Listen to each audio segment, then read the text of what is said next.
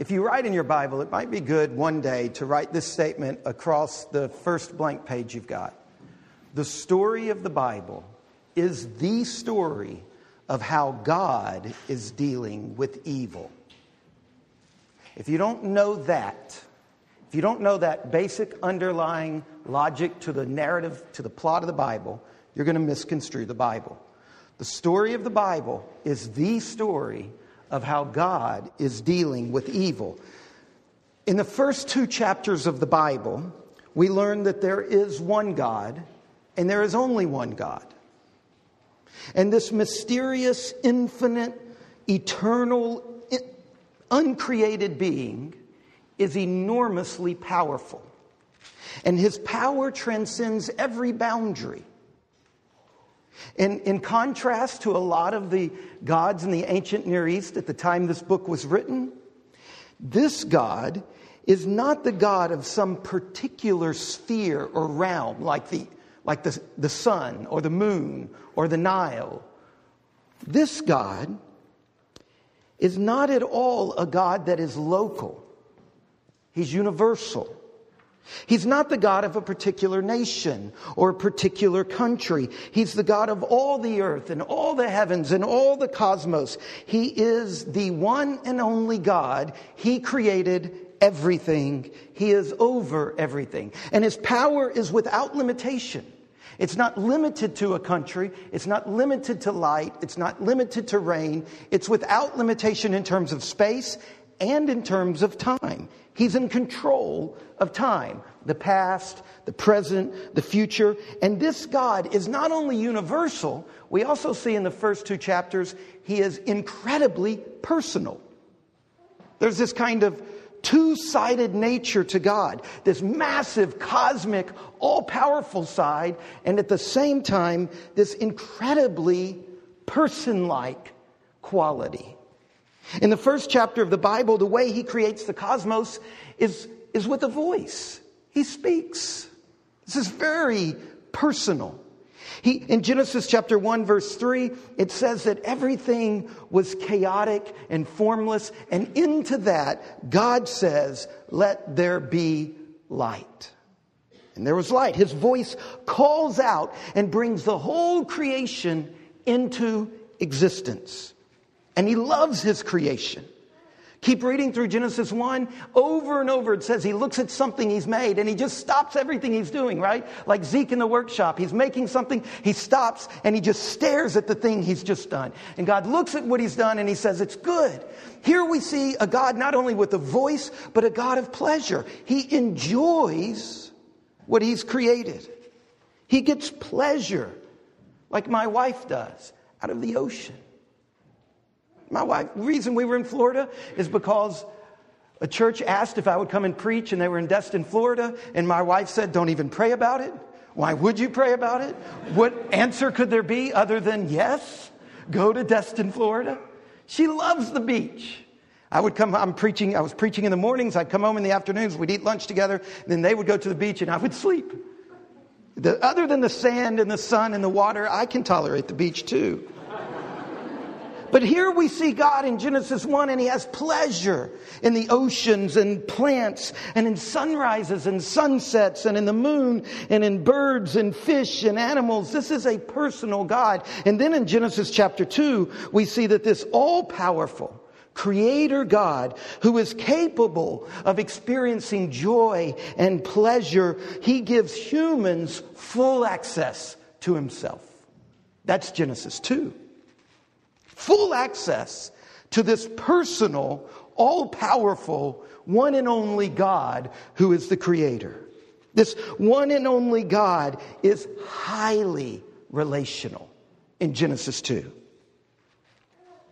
He speaks directly to individual humans. You see, in Genesis 1, his voice is calling the cosmos, and in Genesis 2, he's walking with Adam.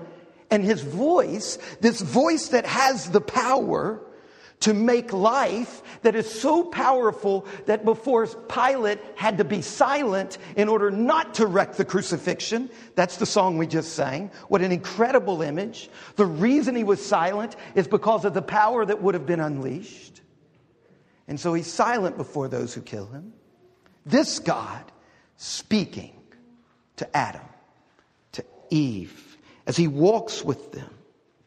And he gives them this incredible privilege of an intensely personal access and relationship to himself. And he's a gift-giving God. He gives humans the whole world as their home. You read Genesis 1 carefully, it's God building a house.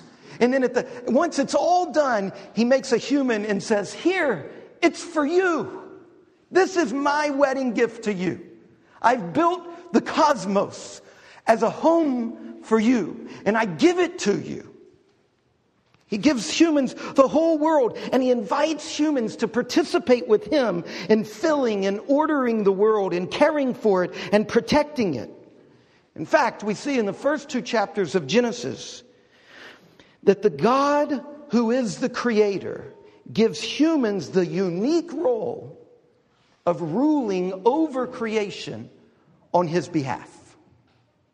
We are to be caretakers, accountable to the Creator, caretakers of this world that has been entrusted into our care. He gave us a house to take care of. So in the beginning of the Bible, we meet God, we meet humans, we meet creation, we see how they're related to one another, and we see that humans are blessed to live in this context with a vital, harmonious, incredibly free relationship with the Creator. In the beginning, humans live in God's world, in God's presence.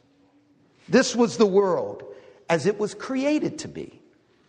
Not just fruit and fig leaves, but an entire race of people stretching their intellectual powers and their creative powers all as far as they could go in order to build a world of balance and justice and beauty and joy.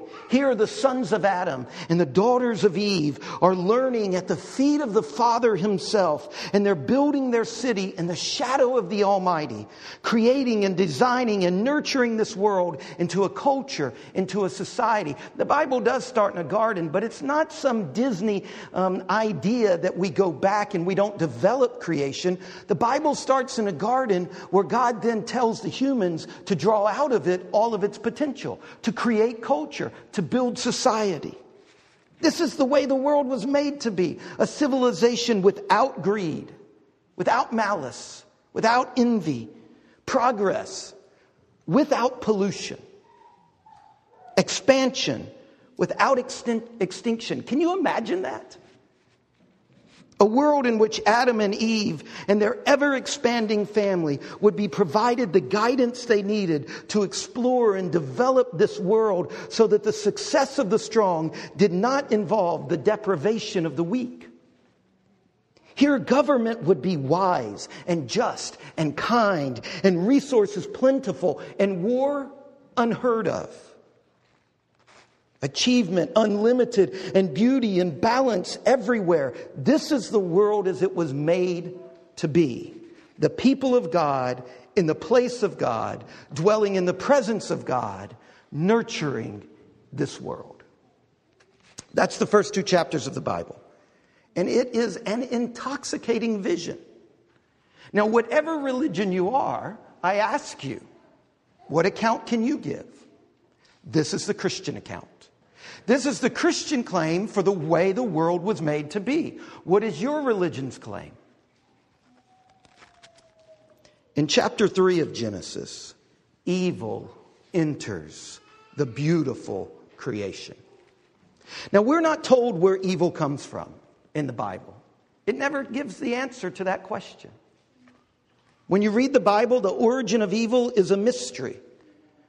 While I was on vacation, I read the most beautiful book, Cormac McCarthy's All the Pretty Horses. I commend it to you. It is it's remarkable. He has this great line, "No creature can learn that which his heart has no shape to hold."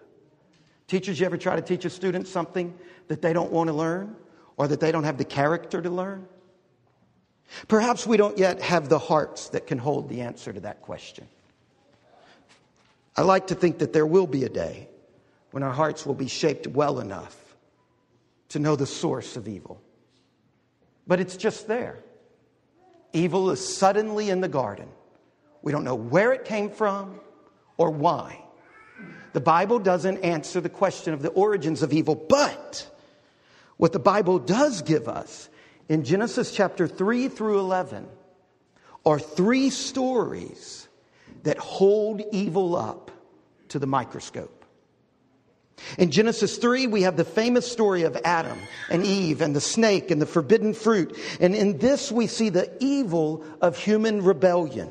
Humans, instead of worshiping God as the source of their life, give allegiance to the non-human creation.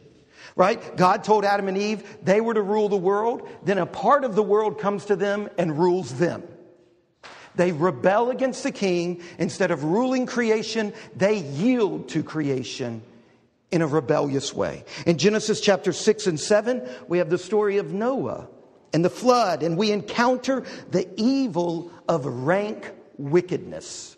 If you saw the movie Noah, which I think is a remarkable exploration of the theology of that part of the Bible, you see that it's this. It's just rank wickedness. And when we get to Genesis 11, we see the Tower of Babel. This is the strikeout. This is the third strike, the third story of evil. It's the climax of it all. It's the worst of it all. It is the evil of human arrogance reaching astonishing heights, literally. So Genesis chapters 3 through 11 give us the history of humankind in the grip of evil. And this brings us to the passage that CJ read, Genesis chapter 11, starting in verse 27. In fact, Genesis 11, 27 through 32, it's a genealogy.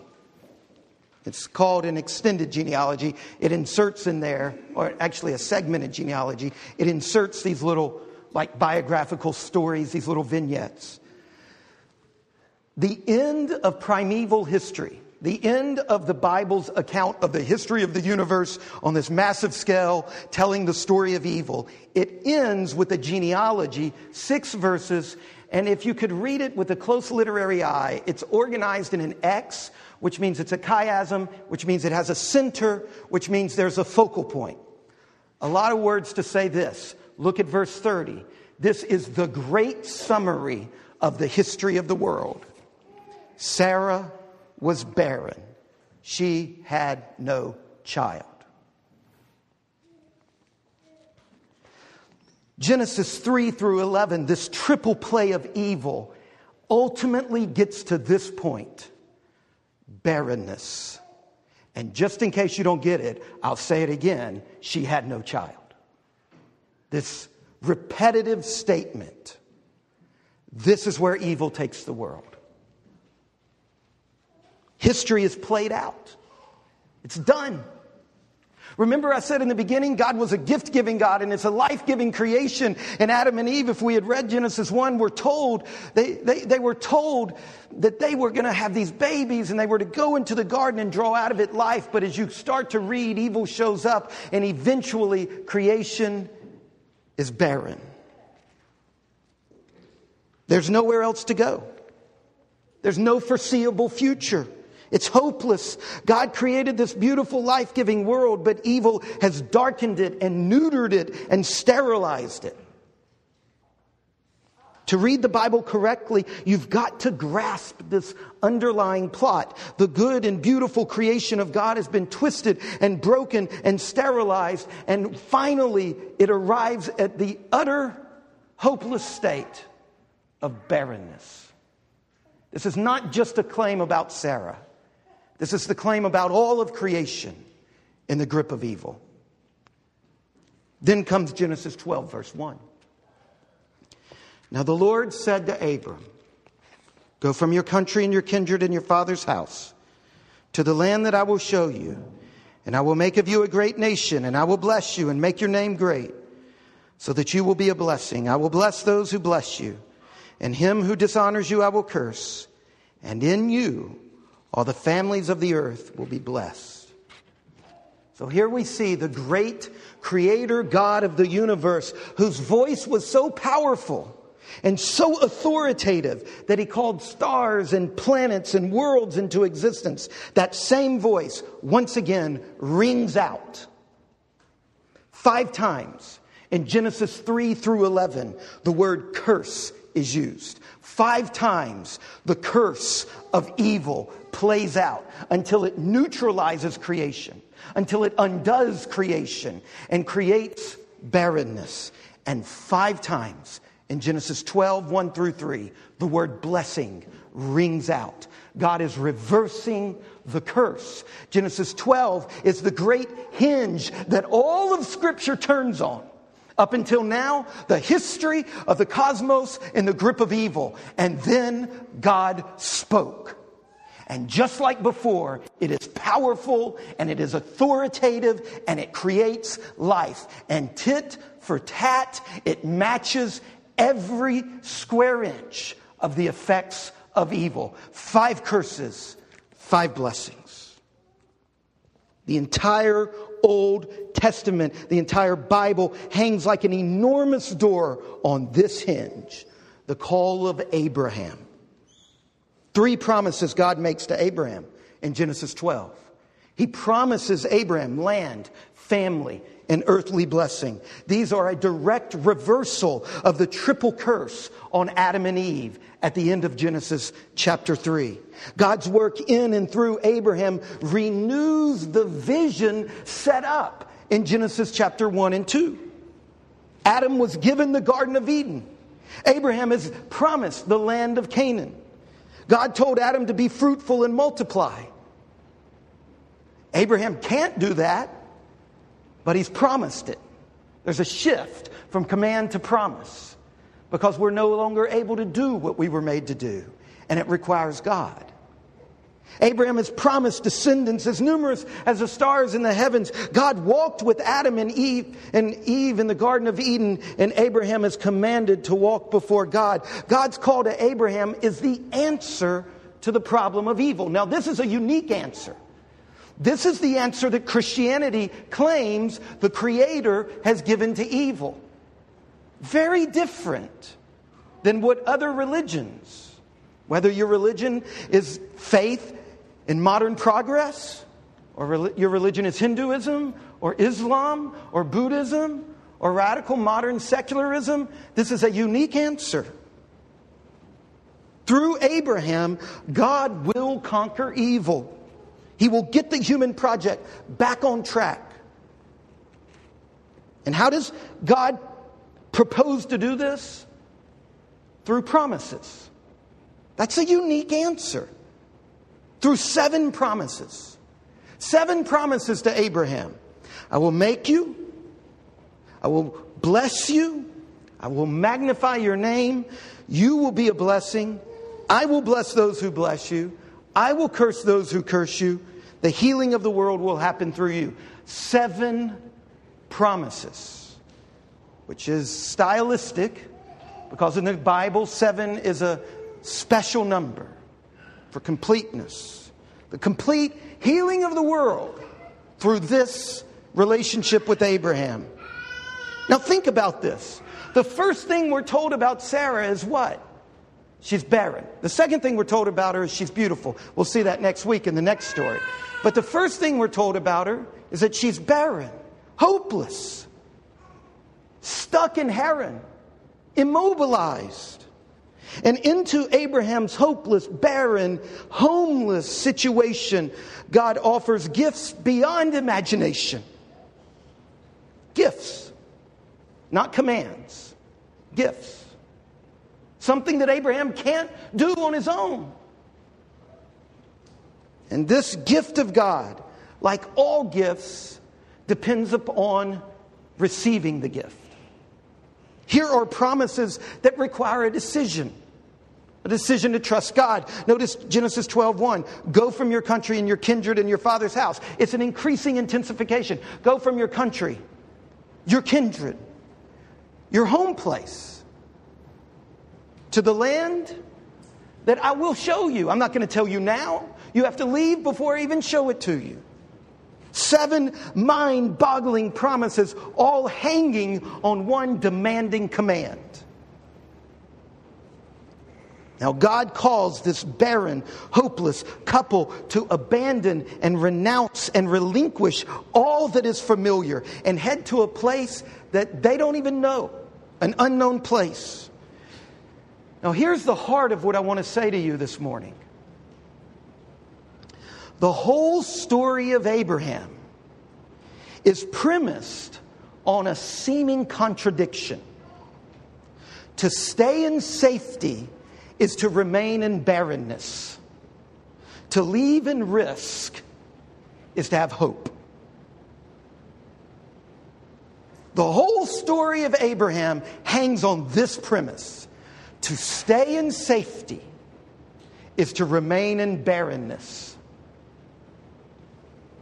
To leave in risk with your eyes closed is to step into hope. And what does Abraham do? Look at verse 4. So Abram went as the Lord told him. He does it. He follows God with his eyes closed. Now, how does he do this, right? I mean, there's a group of people addicted to security. How does he do this? Out of trust. He trusted in God's promises.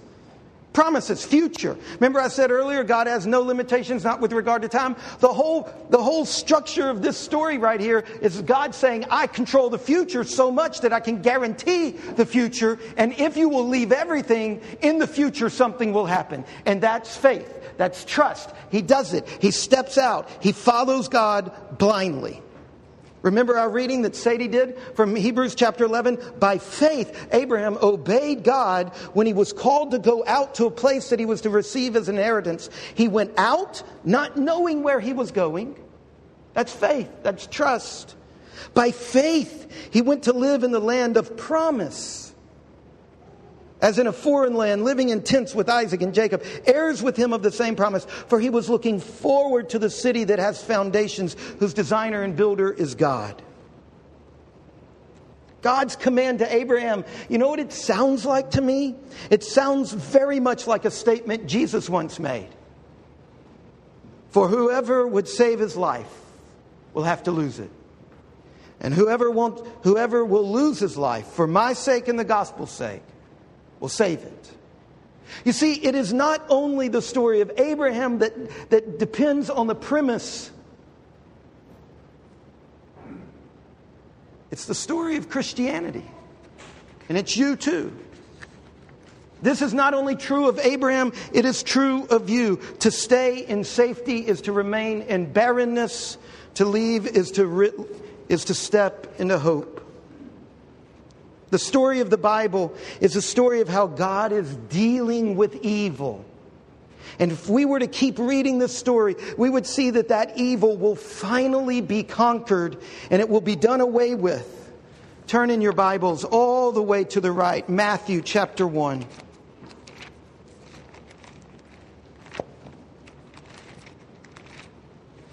Matthew chapter 1.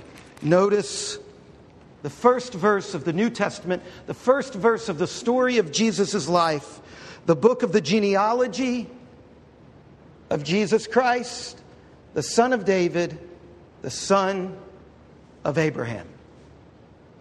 It took a long time for God to keep his promise. That's not quite right, is it? He kept it though. It took a long time for God to fulfill the promise. But he did. And he did it in Jesus Christ. God fulfilled his promises. He sent Jesus Christ, the son of Abraham, the solution to evil. And on the cross, Jesus took all of the evil in the world. He provoked it. And like a salve on a wound, he sucked the evil out of this world. He defeated it. That's what the cross was. God fulfilling his promise, sending Jesus Christ. And there is coming a day when God will finally, completely fulfill this promise. When God's all-conquering love will make a new creation in which the dark and threatening chaos and evil will be gone. And not just evil will be gone, but the memory of it will be gone. And the vestiges of it and all the effects of it will be gone. Now, we don't have time to look at how that plays out at the rest of the Bible. We're just starting at the very beginning. And so I want to ask you a question. Do you really want to be out of barrenness? All of the death-creating habits of your life, all of the effects of evil sterility in your life. Do you want to live in a creation void of all of that? Do you want to escape barrenness?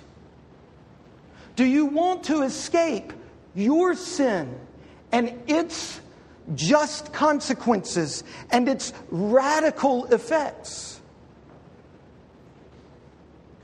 Then you have to hear the same call that Abraham heard. You have to follow God. You have to put your trust not in any God, not in a vague God, not in another God, but in this particular God, the God of Abraham. Not defined in your own terms, but this God revealed to us in Scripture. You have to put your trust in Him. Now, what does that mean to put your trust in this God? Well, first of all, it means believing the story I've just told. Look back at Genesis chapter 12, verse 3. I will bless those who bless you, and him who... Now, some of your Bibles here say, him who curses you, I will curse. That's confusing the situation. It's actually two different words. It's not curse twice. It's disdain or dishonor.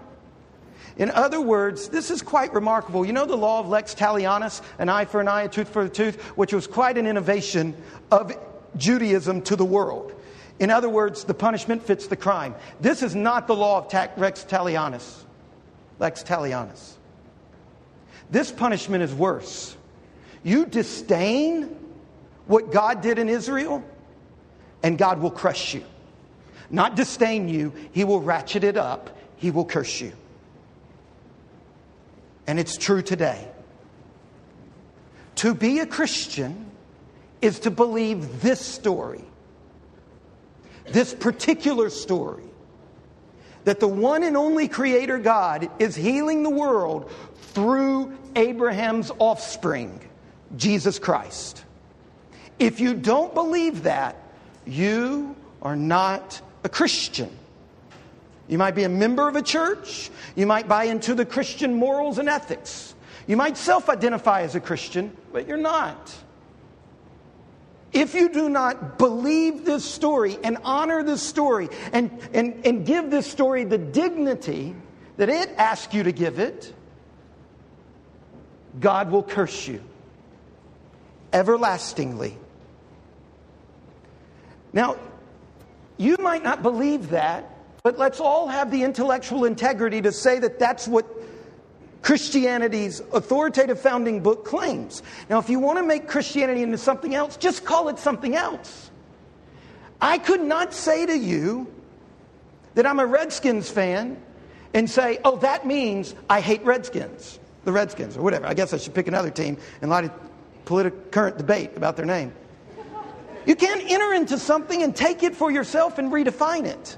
Christianity's been saying what it is for a long time. And in order to put your trust in God, it means at the very basic level, you believe this account of reality, that there is one God, that He created all things, He made them good, evil broke them, and that one God is healing everything through the descendants of Abraham, ultimately Jesus Christ.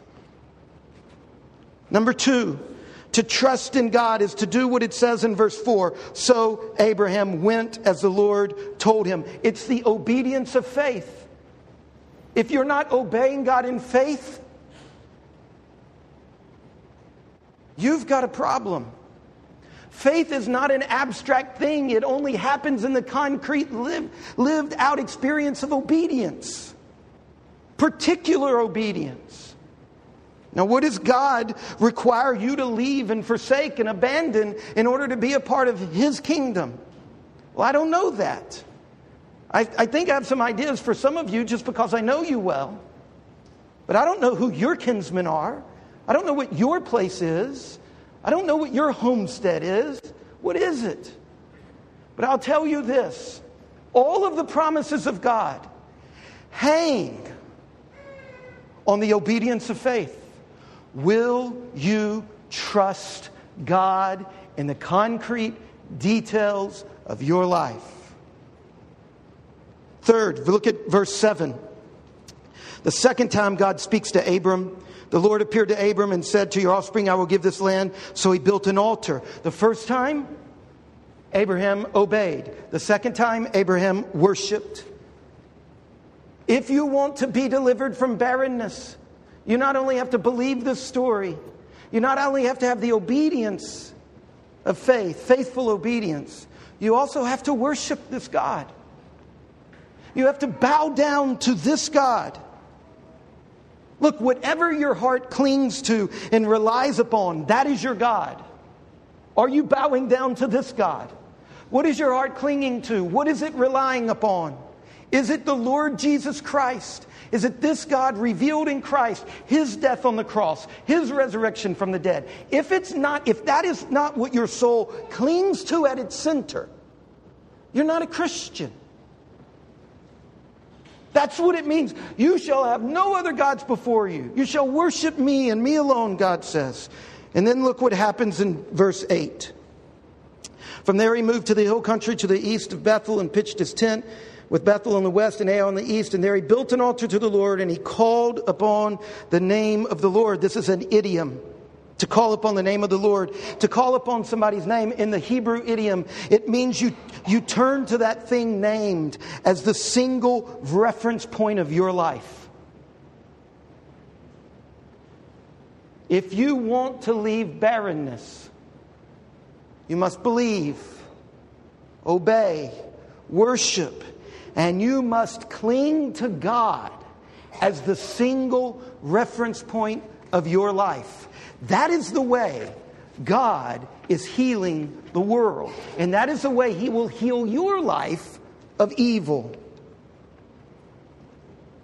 Do you genuinely want to be out of the barrenness? What kind of renunciation will you need to do in order to believe and obey and worship and cling to the God revealed in Christ? Let me show you something kind of tricky. Look at chapter 11, verse 26. When Terah had lived 70 years, he fathered Abraham. We need some mathematic help in the room. 70 years, right? Rather old to be producing children, but there we go. He was a randy fella. Now, when did Terah die? Look at verse 32. When he was 205 years old. How many years after the birth of Abraham did Terah live? 135 years. Now, let me show you something. Later in this book, it tells us when Sarah died, 2 years after Terah died. Almost all of Abraham's life, his father was still alive. Because of reading this the way you do, you sometimes think that it's going in chronological order. It's not. What does that mean? One more piece of information. Look at chapter 12, verse 1. Now the Lord said. Some of your Bibles have a footnote on the verb said. What does a footnote indicate? Anybody? Huh? What? Had said. That's right. It's a past tense verb. God spoke to Abraham, the book of Acts says, when he lived in Ur. And He told him to leave his father. And he didn't. And He told him to go to Canaan. And he didn't. He stayed with his father. His father had the idea, let's go to Canaan. And because Abraham was unwilling to go, they stopped in Haran. Now, what am I doing here? What I'm saying is that faith is not easy. And we're going to see this in the weeks ahead, and I'll close with this. It took Abraham a while to get his act together. But he finally did. Now, I don't know if this is true. This isn't gospel. This is an opinion.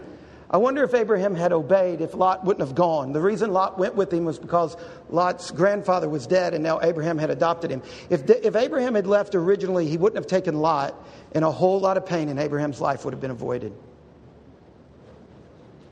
Now, we're going to see this play out. Abraham was a great man of faith. It took him a while to get there. Where are you? Where are you? The good news is God is gracious, and He will use even your mistakes for your good. That's a wonderful thing. Where are you? Do you trust in God? Do you obey God? Do you worship the one and only God revealed in Jesus Christ? Do you cling to Him? Do you center all of your life around Him? If you don't, why? Is it really worth it? God offers a way out of the barrenness. Let's pray.